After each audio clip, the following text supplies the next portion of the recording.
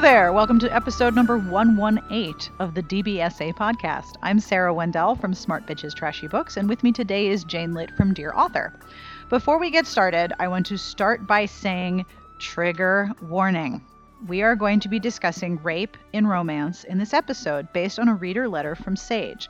So please be warned, I'm not reading loud, violent scenes or anything like that, but we are discussing the prevalence of sexual assault as a plot point or a backstory development, and the ways in which readers interact with rape and scenes of sexual assault in the genre. That's probably the first half of our discussion, and if that's something that may upset you or put you in an unsafe place, I want you to be aware. We don't get into any particulars, but we talk about books where there is rape, where there is not, and we talk specifically about how readers can identify those books to keep themselves and their reader spaces safe and exactly how they want them to be. The music that you're listening to is provided by Sassy Outwater, and I will have information at the end of the podcast as to who this is and where you can buy all of this lovely, lovely music. And this podcast is brought to you by Berkeley, publisher of Only for You, the brand new novel from Beth Carey, author of the New York Times bestseller, Because You Are Mine. So we are going to start today's episode with a letter from Sage. This is where the discussion of rape begins, just be ye warned. This letter is from Sage. Dear Sarah and Jane, I've been binge catching up on your podcast while cooking Thanksgiving dinner today. So first off, thanks for being such good company. You are well loved around our house, where my boyfriend refers to you as the sexy smart ladies. Okay, your boyfriend's awesome, so thank you. After hearing both Kate Noble's most recent interview and Courtney Milan's, I am finally going to try to articulate a question I've had simmering on the back burner. Yes, I went there. I've been cooking since 6 a.m., so sue me. Okay. So first, a little not-so-fun background. I was raped as a high school freshman. It was a violent experience, and it left me pretty shell-shocked and very disassociated from any sense of budding sexuality that was starting to emerge in my teenage self. Luckily for me, life has more than made up for that one instance of trauma. I have a community of friends and family who continually support me in my healing process, and I've been able to find peace and purpose through volunteering in the sexual assault survivor community. On my 18th birthday, one of my sisters slipped me a copy of some Amanda Quick book. I read it in like a day, and my libido totally took notice. It was so cool. I wasn't ready to dip my toe into any sort of sexual relationship in real life, but I was totally sold on reading about how awesome and not scary romance and sex could be. Fast forward about a decade, and I still love reading romance, and I can be a pretty equal opportunity reader. But I do not want to read about rape or sexual assault. I don't even want to read the hints or threats of these things. I am in no way speaking for every member of the sexual assault survivor romance reader community when I say these things are deeply painful for me to read about. I've talked to women who find it empowering to read about characters overcoming sexual violence, and I totally get it. I just don't want to do it. Reading a rape scene sends me into a bad place, and I've come to respect that while I can answer phones at the Sexual Assault Resource Agency till the cows come home, I can't welcome a rape scene or the hint of one into my imagination. And that's totally okay, but it leaves me with the issue of having to figure out if a book I want to read has any of that triggery stuff in it. So I guess I'll split my question into two parts. Firstly, I really want to try out some of these authors I've been hearing about from you, mainly Kate Noble, Courtney Milan, and Tessa Dare. Are there any books I should definitely not read when I jump into their backlist? Secondly, do you know of any resources for checking if a book will contain sexual violence? I can always troll Goodreads or review sites, but that takes a bunch of time. As a quick aside, someone pointed out to me that at least one publisher, Riptide, lists warnings for things that might be triggery on their website when you look at a book description. I think Riptide is primarily male-male romance, but I took a look and it's super easy to navigate that setup. It would be so great if more publishers offered that. Well, that got really long-winded. Thank you for all the time and effort you put into the community. You're awesome. Happy holidays from Sage. Before I get to Jane's and my discussion about identifying books and scenes with rape in them, I want to thank Sage for emailing us, first of all, because that's a really difficult thing to talk about, but it is an important topic that we do need to discuss, especially as Jane and I discovered when I did research about this particular topic. There are a lot of reviewers who make it a point to mention whether a book has or does not have rape, especially when it's not obvious in the book listing. There's a lot that can be done in this situation, and I think that this is a great discussion. But I want to thank Sage for having emailed us and to say that I am so, so sorry that that has happened to you. The two things that I thought were most interesting about her letter were the fact that she wasn't sure how to go about identifying whether or not there were rape scenes in books or if a book contained sexual violence, and that she wanted to know if there was a way to find a resource that would help tell her that. Now, we've talked about rape in romance before, particularly the use of rape as a backstory development for instant emotional depth and sympathy for heroines. But I haven't seen that many obvious markers of this book contains sexual violence unless it's tagged on Goodreads or the publisher, like Riptide or Sam Haines, specifically says so in one of their product warnings. Have you seen anything like that? Well, I know that some authors put it in there, and I think that more authors, or maybe all authors, should. I remember reading a review of a book once, and the reviewer said she didn't know that there was a rape in the book, and none of the reviews that she had read said that. And she bought it and she read it, and she was a rape survivor herself. And she said she couldn't stop reading it because of her um, past trauma, and that she felt like she was being raped all over again. Oh, Terrible, God. right? It was terrible. And I remember there was a book that someone had recommended to me, Ali Martinez, and I can't remember the name, the title of the book. It was very popular on Kindle, and I bought it. And it opens with a very violent gang rape scene. Ugh. It's totally unprepared for it. And I'm not a person who is averse to reading that in a story. But I was just taken aback and I just stopped reading it then. And I've never gone back. And every time I look at it, I'm like, oh, that's the rape book. And I don't know if I feel like it's far more prevalent in self publishing or indie titles than it is in mainstream, traditionally published titles. And I just wish that authors would be more sensitive um, about warning readers, because that is a real trigger for people. And it's almost like there's hardly a book that doesn't have it. I participate on some Amazon forums, and the very first question that most people ask is the heroine raped now? I mean, that's It's kind of sad that that's a question that's so frequently asked. yeah, and it's asked because it's become so commonplace for the heroine's emotional arc to include sexual assault. And I know sexual assault's very common for women. So maybe in some sense that's realistic, but the fact of the matter is that there's so many books these days with that as part of the trope, you can almost not escape it. Um, I have that problem too. And I think I've said this before that the number of rapes that are actually occurring and actually unreported is probably equal to or greater than the number of heroines who face rape in the backstory or in the present of romance fiction currently being published. But the fact that rape is the default emotional trauma for women is really tiresome. right. So I mean, I totally understand. I think it's really I think that authors need to be more responsible and provide those trigger warnings in their blurb, maybe even in the front of their book. If they choose to go that route, then they need to be upfront about what the book contains so that the reader is not unaware. I don't know of a source for her. I think that the best thing that someone like her can do is to get into a readers group or Amazon forum and just start asking questions. Does this book have rape in it? And it's going to be more time consuming, but if it's problematic for her, then I think it's important for her to reach out to other readers and see if they can help her. And those Amazon reviews, unfortunately, aren't, a lot of people don't like to spoil things. Like they Hmm. think that, I mean, for me, if a book opens with a rape, that's not much of a spoiler, right? No, that's kind of, I don't know. If it's in the sample, it's not a spoiler. Right, right.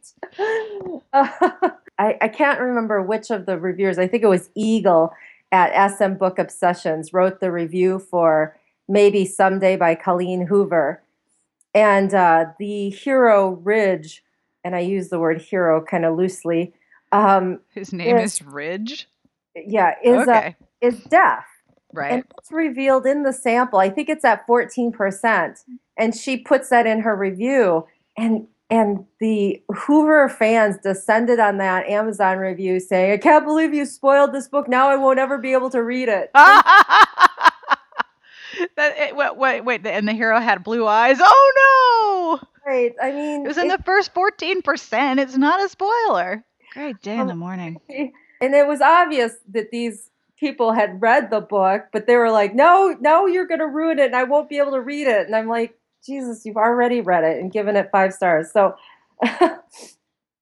I find that a little problematic that reviews aren't as helpful as they used to be. And so you really have to seek out individuals who are kind of like-minded, people who like the same books as you, and then seek them out and ask for help from them. I think it's important also because a lot of romance readers are seeking the genre because it is a safe space for them.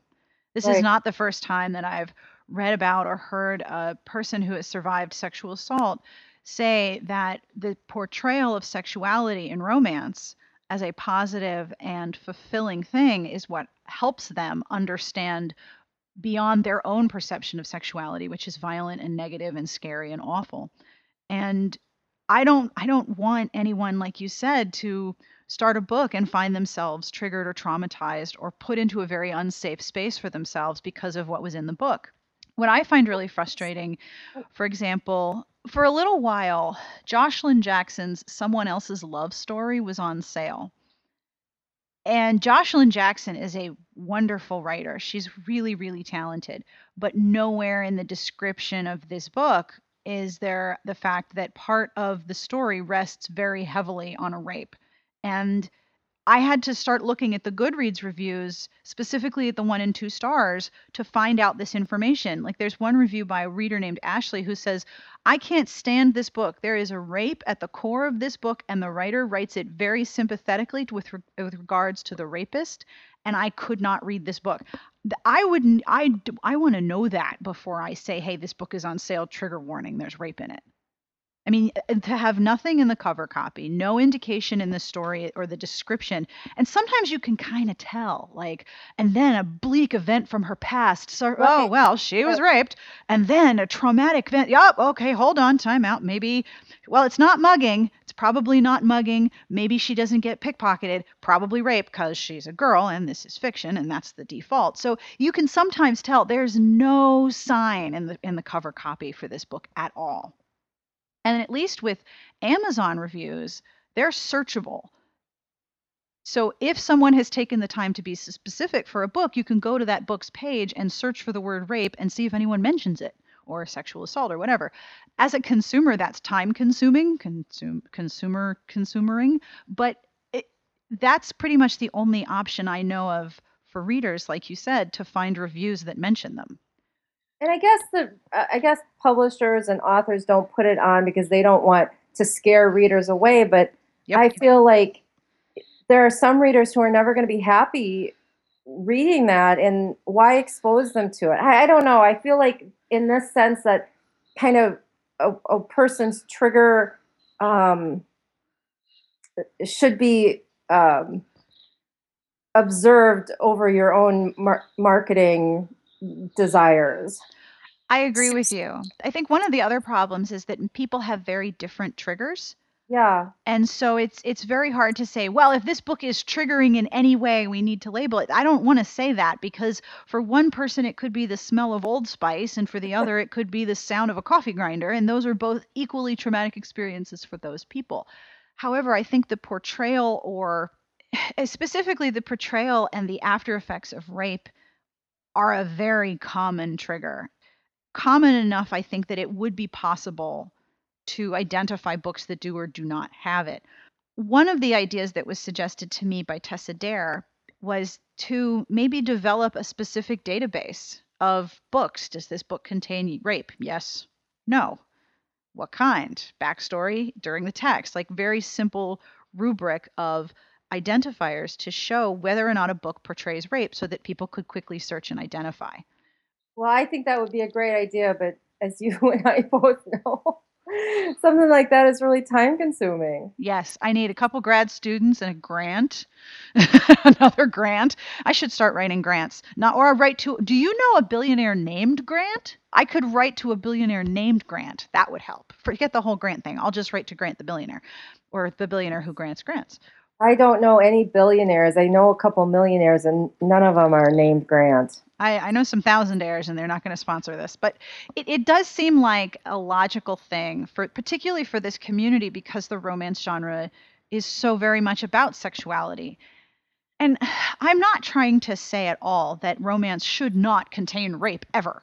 You know, I remember when Anna Campbell's first book came out, there was a great deal of response from some readers very loudly who were like, I cannot believe that we are going back to the days when there was rape and this is horrible. And yet I thought that book was real. It was hard for me to read. I didn't necessarily enjoy every part of it, but I didn't think that what she was doing was reviving the old school rape-tastic hero stereotype. I thought she was doing something very challenging and very different. And with the fact that rape is so common now in heroine stories across multiple genres, it does seem like this is a thing that we could identify for readers to create a safe space, or that people could voluntarily identify. And it's not limited to romance. I mean, science fiction, fantasy No, it's true. does that a lot. The Mercy Thompson series, for example, Mercy is raped in a later part of the series.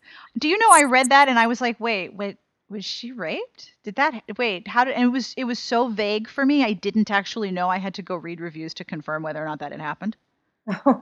Well, it happened. Yeah, apparently. And I was like, oh, well, apparently I was not paying attention.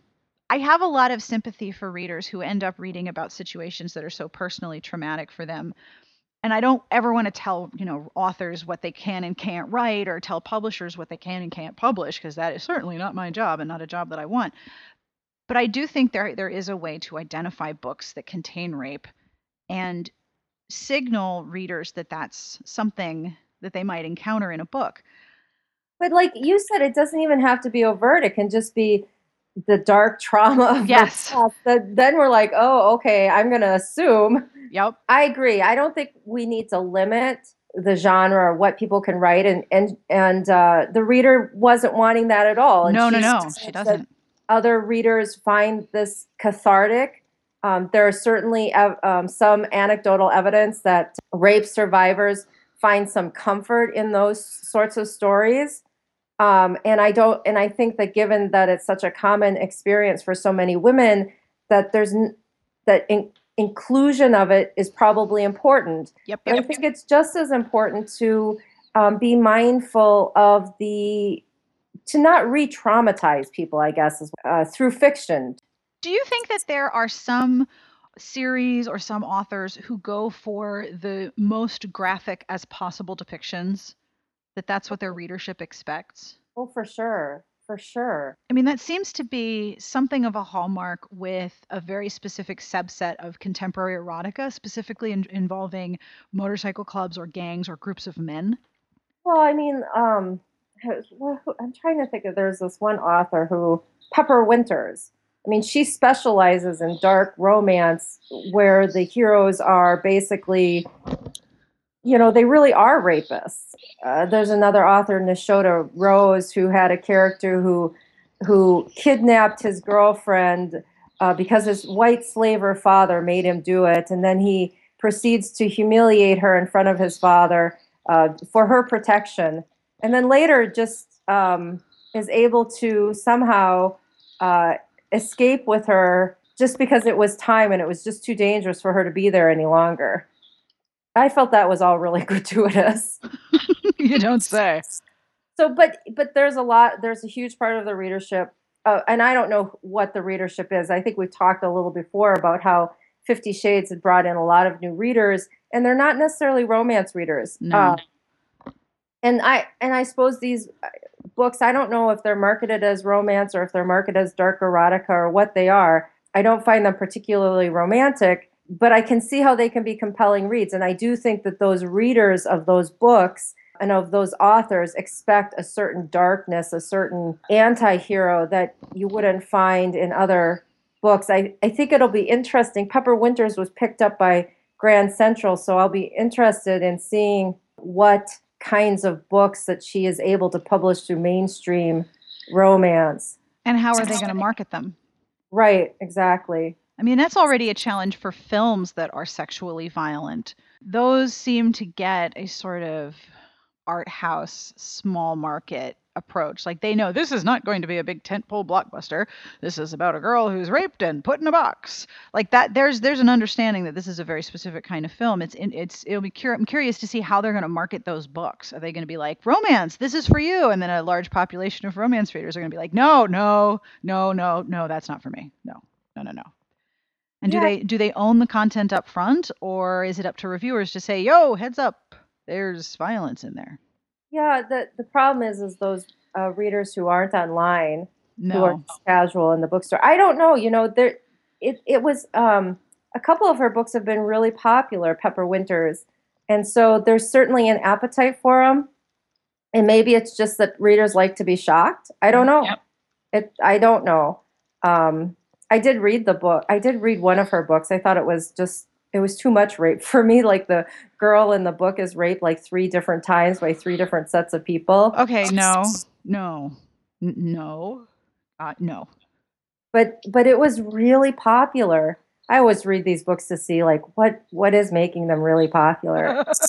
I don't always understand it, and I'm not going to shame a person for their reading taste. And I just don't. It wasn't for me. I know I don't want to shame somebody for their reading tastes either, and that's not what I intend to do. But I do know exactly what you mean by I want to figure out what people see in this because I always have that alienating, wait, everyone else gave this 5 stars and I kind of want to set it on fire. What's wrong with me? I have that experience all the time, regularly. Actually, every time you recommend a book, pretty much. Jane liked this. Why do I want to set it on fire? What's wrong with me? Oh. If anyone has ideas of how a warning or just a reference database of does this book contain rape, how that could be built, what it would look like, and what's the easiest way to get that started is there's probably someone listening who's a programmer who's like, oh, I know exactly how to do this. It'll take 14 hours and I can do it in my sleep. Like somebody knows how to do this. I'm not that person, but I bet someone listening has an idea of how this could work. I feel like I'm talking out of both sides of my mouth because on one hand I want accurate portrayals of sexuality and I want women's sexual experiences and life experiences to be represented in romance and I want everyone to have the opportunity to see a piece of their own identity and experience in the books that they read. And that includes sexual experience and personal experience and, familial experience. But at the same time, I want to be cognizant of the fact that sexual violence and sexual assault are intensely difficult and dangerous places for some people to go. Like Sage said, this is not a place where she can go in her imagination. And I want to be respectful and mindful of that too. So I feel like I'm talking out of both sides of my mouth, but both parts are important. You know what I mean? No, I don't think it's talking about. I think you're saying writers should have the freedom to write whatever they want, but readers deserve, especially those who've suffered the traumatic of assaults, to be warned of dangers in their safe place. And I do think that as much as reviews can help, there's nothing wrong with the author or the publisher saying, hey, this has a rape in the romance. And, there are some stories that are specifically about forced seduction and not just forced seduction, but, the acting out of the rape fantasy. And that's a very popular fantasy. Not everybody, but that story should be allowed to be told. We shouldn't be censoring that. But at the same time, I think readers deserve to have some awareness or openness about the types of stories that they could potentially be reading. I do think that there's a way to balance that without inhibiting creativity. I agree with you. Wasn't there a Katie Porter that where the couple wanted to explore? Yes, it's Hard Way by Katie Porter. Warning, time to put the kidding aside. Although 100% consensual between a husband and wife, this book contains violent sex that in some scenes will appear forced. Readers sensitive to rape scenarios should proceed with caution. And yet this book has 147 ratings and 3.8 average on Goodreads. I mean, some people saw that and were like, okay, I'm in, let's do this. Well, I mean, one of my favorite Kara McKenna books is The Willing Victim. And the girl um, in the story uh, really wants that experience, and the guy wants to give it to her. And I think that that's perfectly healthy. Are there any authors that you think that Sage should try, or books that you think she should try, specifically in historical? Well, you know who she should not try? That's also a valid question. Mary Jo Putney writes a lot of her books, both male and female, suffer some kind of rape in their past. Yeah, that yeah, don't go near there. Susan Johnson, Forbidden or Pure Sin, Outlaw. There's no rape in those books, and they're very sensual. I was thinking that some of the more classic Regencies might also appeal to her because there's a lot of um, emotional tension and an emotional richness with very little overt sexual content. Right. I like Joan Smith and Joan Wolfe. You like Jones in the Regency. Jones in the Regency. I mean, Mary Balog, some of her books have rape, so I don't feel like I can say, oh, yeah, just read Mary Balog. I think Um, Edith Layton books would be good. yeah. Um, And Loretta Chase's Regencies. you know what I would really love is to see Arnett Lamb's books. I thought I read something about her books being sold, or her, because she's passed away, so her estate had to make a deal about the republication of her books in digital. But I thought I read something that's her books were coming out, and I don't remember her books having a lot of sexual violence in the past. Stay away from Jude Devereaux. Yeah, don't go near there. Um, That's a big no. gosh, Actually, I'm starting a no list right now. No. so see, it's not a contemporary thing. Do you know what I'm No. saying? A rape in romance has long been a trope been used for both men and women. Oh, absolutely. It Robin is. Schoen, like Robin Schoen, for the longest time, like every male protagonist had been raped as a child. It's definitely not just a current thing. Problem is that it's so often used lately in the past few years as quick character dimensional building by inserting a sexual traumatic event in the backstory of a heroine or a hero. That okay, instant emotional and personal complexity. No, that's not how that works. And also the curing of sexual trauma with one magic sexual experience. That also bugs the crap out of me. But rape and romance has a long and storied history. It goes back quite a ways. Yes. So, stay away from Virginia Henley, Kathleen Woodiwiss, the old ones.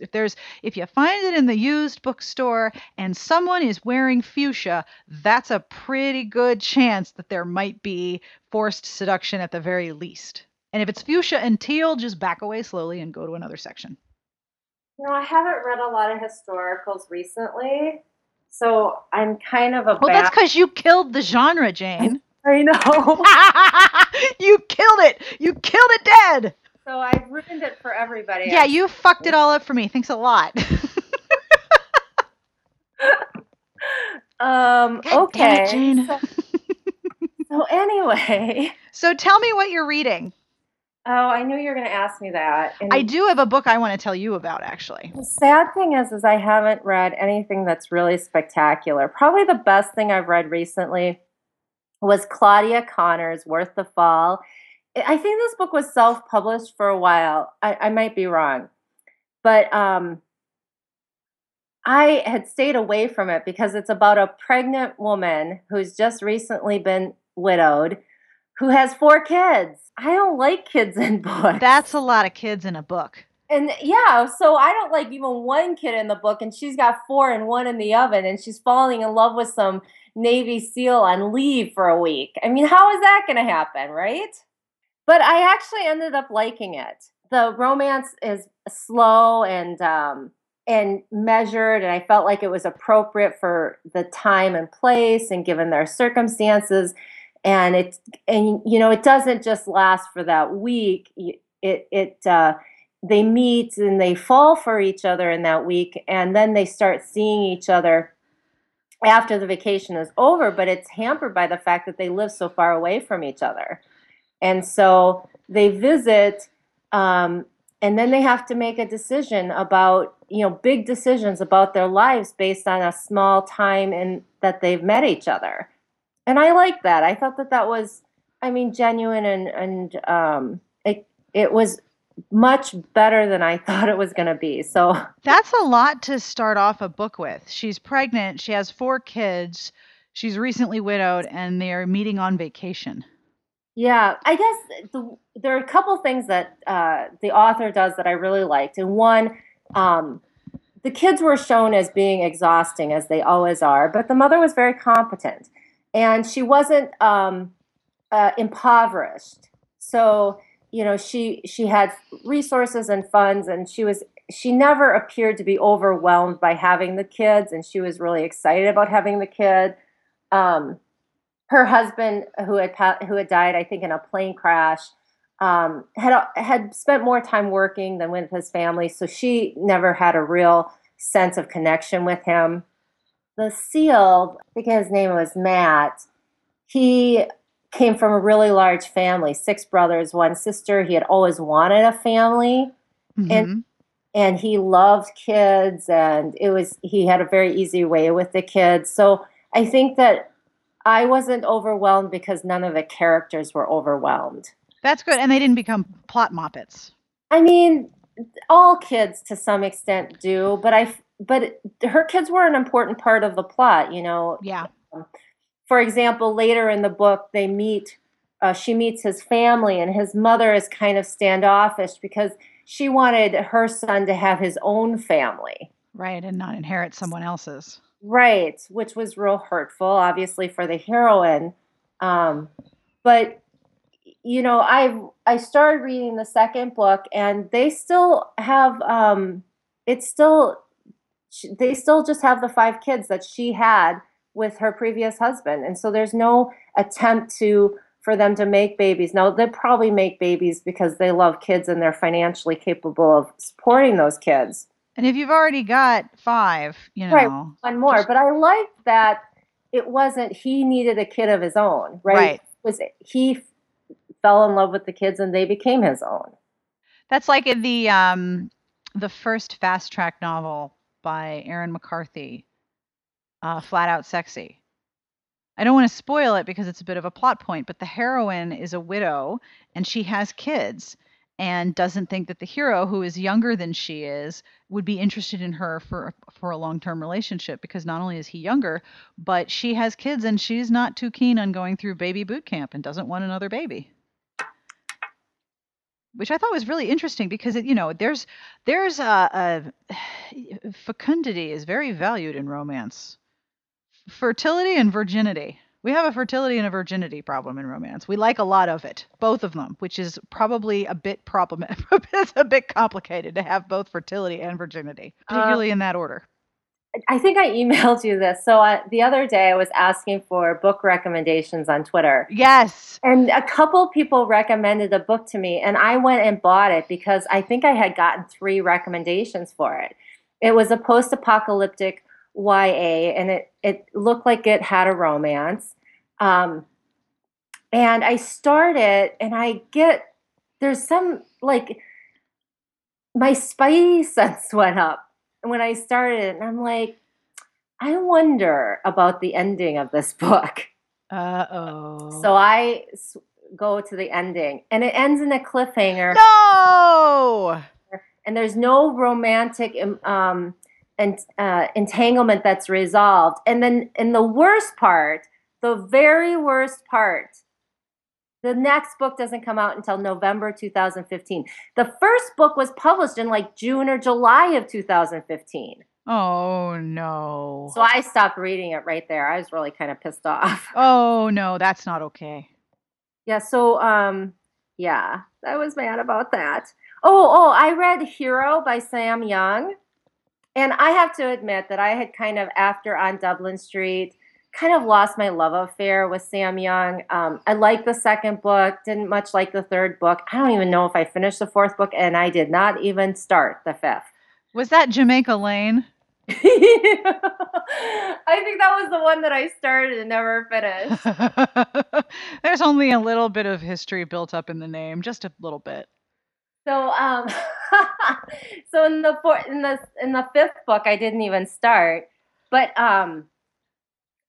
Hero by Sam Young is just kind of this, billionaire assistant story. But it all worked out for me, and I really enjoyed it. And I think anyone who liked On Dublin Street will like Hero. And I feel like she's kind of found her groove again, moving away from her On Dublin Street characters.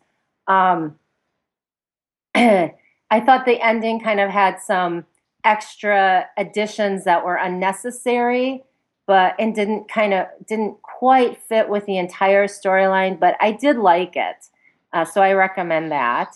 Oh, I read this book, Loving Lawson, which was on a Kindle Unlimited book, so free. I guess it's not free. That's kind of a, I don't know what the word is, but it's a fallacy that we've built up in our minds, right? We pay monthly for it, so it's not free. Yep. But I every time I see it, I'm like, oh, the book is free, but it's not. I have been really enjoying using Scribd Yes, yes. for that reason. Like, okay, I'm still within my 3-month free trial, which Oh, is so it's truly free for you. it's truly free for me until like February, and I have a date on my calendar to ask myself, do you want to renew? And right now the answer is, oh yes, because for $8.99 a month, I am reading far more than $9 worth of books that I would have paid for. Like I just lined up all of Sarah Morgan's backlist and read them one after the other, and I didn't have to pay for one of them because they were all in there. I loved it. I read the Christina Lauren backlist through Scribd, and those books are like $7.99. So Which one is Christina? Is that Christina Lauren with like a dirty, filthy, rotten yes, boy? yes, yes, Spanky, schliffy, schmutzy boy. yes. I hate those titles. I hate the covers. I need to do a Jewish remix of them. Schmutzy, schmutzy, stinky boy. When I did the podcast interview with Angie, she was saying that if you like fantasy, HarperCollins is in there and they have all of Dorchester's backlist. So I have been reading the Marjorie Liu books, which I had never read before. They're Right. in there. Why not? And And C.L. Wilson would be in there. C.L. Wilson's in there, Marjorie Liu's in there, all the Dorchester stuff is in there. I had never read the original Durkin Steele books. They're a little bit too much suspense and gore. I'm only like 33% in and I've already seen some intestines, so my ability to continue may be a little bit compromised because I'm not a big fan of entrails in my romance. But still, this is great. Like I got the whole damn backlist just waiting for me. I think the problem with Scribd is its discovery features. Like there is no easy way to browse. Oh, it sucks. And whatever they need to do to spend money on improving that is money well spent. You have to know what you're looking for to find You it. have exactly. There's no they I don't know what they need. They need some kind of top 10 list or top 100 list or something. But whatever they've got going on, it's not working. You know, it would be great for them once or twice a month, a top 10 undiscovered gems list. If you like fantasy, here are 10 books from, more than 5 years ago that are part of Scribd that you should try. Boom. That would be an easy way to curate topical content for Scribd. You're welcome, Scribd. Take that idea and run to the bank. Run quickly. So what else are you reading? So I read Loving Loss, and that's that quote unquote freebie. And I thought it was very sweet. It's about this girl who got pregnant with her boyfriend, and then he goes to prison for a drug deal. And so she breaks up with him, as she should.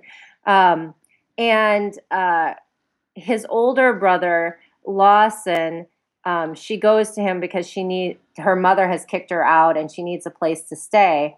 So he tells her to come live with him in his apartment, and then they fall for each other, which is it's kind of forbidding because it's his younger brother, and the younger brother's in prison. But I ended up liking it because the characters are so nice. Who is this by? R.J. Lewis. R.J. And it Lewis. ends with some type of a cliffhanger, but the couple is together, so it was a cliffhanger that I thought was manageable. As long as the romantic plot line is somewhat resolved, I'm okay with larger issue cliffhangers that continue the book onto another one. You know what I mean?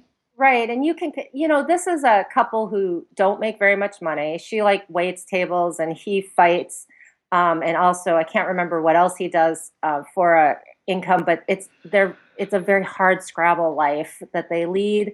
It's not a billionaire story. And so you can kind of see their impoverished circumstances leading them down um, into danger, not because they wouldn't be able to survive on their own, but because some of the younger brother's problems, ex-boyfriend's problems, come back to haunt them in ways that they had not anticipated and imperil them further. And so that's kind of the overriding plot line that was not resolved in the first book. Now, could it be resolved in a regular sized book? Maybe, because it's, I don't know, 3,800 locations, which is, well, I don't know, 50, 60,000 words. That's not terrible. No. So, I mean, it could have been one book in the past, but it's two books now, or however many. The other book I read was A Gentleman in the Street by Elisa Rye. That's the book I was going to tell you about. Okay. Did you like it? Well, I did and I didn't. I liked all of the parts with Jacob and Akira Uh-huh. when they were together and they were struggling with their emotional hangups and so forth. But and this is just an it's not me, it's not you, it's me thing.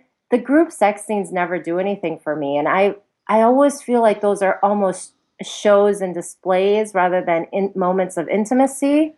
Those scenes and that sort of lifestyle that they have doesn't I don't find appealing. So that was not for you. No. And that's the problem I have with the Kit Roca books now. It's so much about group sex and so much about being on display and not enough for me one-on-one contact. But I did like it. And I thought that she did some great things in kind of inverting the billionaire trope. Guess what? You loved it. I am in the middle of reading it and I totally disagree with you. Can you believe that? I know. It's shocking, isn't it? No one who is listening is surprised in the least.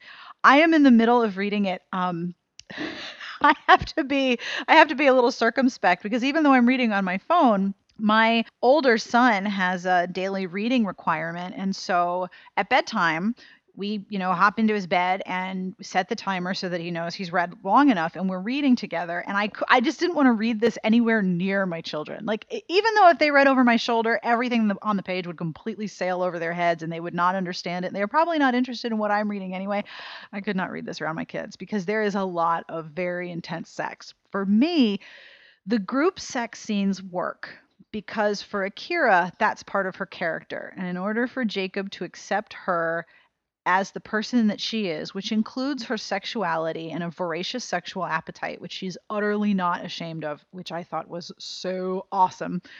That's part of who she is, and he has to be prepared to accept that, and that she's not going to accept and tone down her sexuality to be with him, and she's not going to compromise that part of herself to make him more comfortable. He needs to be aware of who she is and how she lives her life because she's not willing to change everything about herself to be acceptable to him or to anyone else. The theme of being acceptable to other people's definitions is such a major thing for Akira. I understood that and I understood the purpose of this group sex scenes and I thought they were fascinating in terms of just the logistics. Like, how many rooms are on that level of her house? Do they connect? Where's the bathroom? Do you have like, special showers? Like, what is there lube just hidden in the drawers? Like, how does this work logistically? Like, when you have a party and you make sure there's enough ice and you make sure there's enough cups, how do you logistically prepare for orgy times? Like that I didn't expect to be in the book, but I was curious. Well, I agree with everything that you say, that it was important for her to have him accept her type of sexual activity and that he did. And I liked how he said, I might not have acted these out, but I have an active imagination. And it all worked for me from that standpoint. But that's just not what you'd like to read. No, it's not just what I like, not what I like to read, but here's one of the dilemmas I had with that. And that is, Akira spends her whole life rebelling against her mother. so I couldn't figure out whether Akira was the person she wanted to be, or whether she was the person who she created as a result of rebellion against her mother. Was she who she was genuinely, or was she who she was as an antithesis to expectations? Yes. I think that's a totally fair question. I haven't finished the book yet, so I'll be curious to see if I think that question is answered. Well, you have a very good day, and I'm sorry for ruining historicals for you. It's all right. I'll be okay. I've got group sex to read. I just can't read it when my kids are around. And that is all for this week's podcast. I hope you enjoyed our discussion and it wasn't too upsetting for you if this is something that's difficult for you to think about or talk about. I would really like to know what you think. Do you think there should be a database of warnings about rape or sexual aggressive content in romance? Do you think that could work? Do you think that other readers would find that useful? I was envisioning while I was editing a sort of red, yellow, green system where you pull up the title of the book, and if it's green, no rape, please drive through. If it's yellow, rape in the backstory, rape is a character development, rape happens off screen. And if it's red, there be rape, go ye away. But that might be too simplistic a system to help correctly identify the type of scenes and content that might trigger someone. So I am really curious what you think, and I would love to hear your ideas, or if you think this is a terrible idea, I would like to know why. You can email us, as always, at sbjpodcast@gmail.com, or you can call our Google Voice number, which is 1-201-371-DBSA. And it occurred to me, because a lot of the things I learned to do, I figure out by doing them, that if you have discovered the podcast and aren't aware that there's a whole website thing, 2 websites actually, connected to the podcast, and you are looking for the podcast entry and the information in the books, that's at smartbitchestrashybooks.com/podcast. And you can find our feed there, and we're also on iTunes, and on Podcast Pickle, and on Stitcher. And there are several other podcast apps that people use. If you've got one you want to recommend, please email us, because I'm very curious about all the different options. This podcast was brought to you by Berkeley, publisher of Only for You, the brand new novel from Beth Carey, author of the New York Times bestseller Because You Are Mine. And the music that you are listening to was provided by Sassy Outwater. This is Deviations Project, and I just bought the whole damn album. This is from the album Adeste Fiddles, still the best holiday album title ever. This is The Holly and the Ivy, as they have remixed and recreated it, and I think it's pretty awesome. Thank you again for listening, and on behalf of Sage and Jane and myself, we wish you the very best of reading. Have a great weekend.